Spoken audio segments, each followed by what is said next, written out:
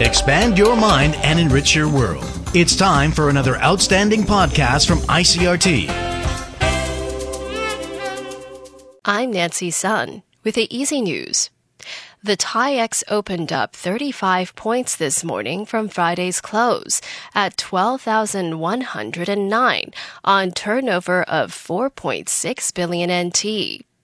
The market closed lower on Friday after a quick start as the electronics sector came under pressure, hurt by smartphone camera lens supplier Largan Precision's disappointing second quarter results and third quarter guidance. Other falling tech stocks Friday include iPhone assembler Honghai Precision and integrated circuit designer MediaTek. However, Taiwan semiconductor manufacturing limited the downturn by posting gains on what was otherwise a very bad trading day for the tech sector. Branches of the post office began selling the government-issued stimulus vouchers at 9 o'clock this morning. According to the Ministry of Economic Affairs, more than 11 million people have applied for the vouchers since pre-ordering began on July 1st. According to the ministry, some 11.92 million people have placed orders for the vouchers, either online or at convenience stores.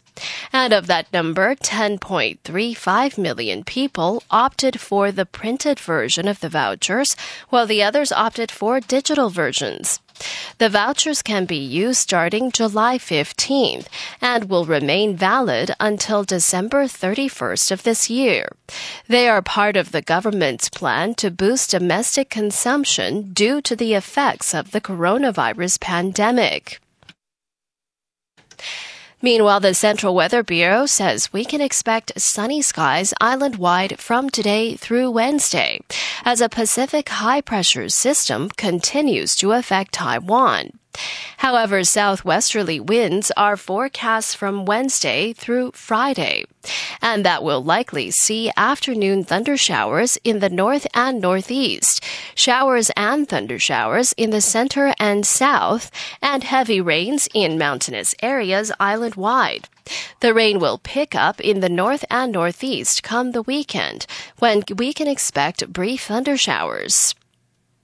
In international news, U.S. President Donald Trump is urging schools to reopen in the autumn, a move which some Democrats oppose, citing health concerns around the spread of COVID-19. Our Washington correspondent, Jagrudi Dave, has more. Education Secretary Betsy DeVos has backed the Trump administration's push for schools to reopen in the autumn. They've been missing months of learning. Many of them are going to be so far behind, it's difficult to catch up. On CNN State of the Union, DeVos suggested CDC guidelines on schools are supposed to be flexible. However, House Speaker Nancy Pelosi said CDC guidelines on reopening schools should be requirements. Also speaking on CNN State of the Union, the California Democrat accused the Trump administration of not taking children's health seriously. The president and his administration are messing with the health of our children. We all want our children to go back to school. Teachers do, parents do, and children do. But they must go back safely. President Trump has threatened to cut off funding if schools remain closed, despite many health officials urging caution on school reopenings.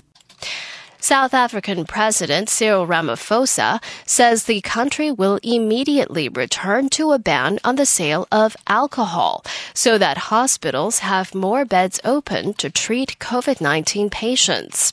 South Africa is also reinstating a night curfew to reduce traffic accidents and make it mandatory for all residents to wear face masks when in public. Ramaphosa says health officials are warning of impending shortages of hospital beds and medical oxygen as South Africa reaches a peak of COVID-19 cases expected between the end of July and September.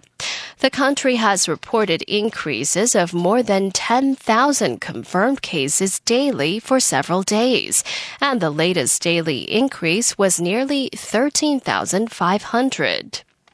And that was the ICRT News. Check in again tomorrow for our simplified version of the news, uploaded every day in the afternoon. Enjoy the rest of your day. I'm Nancy Sun.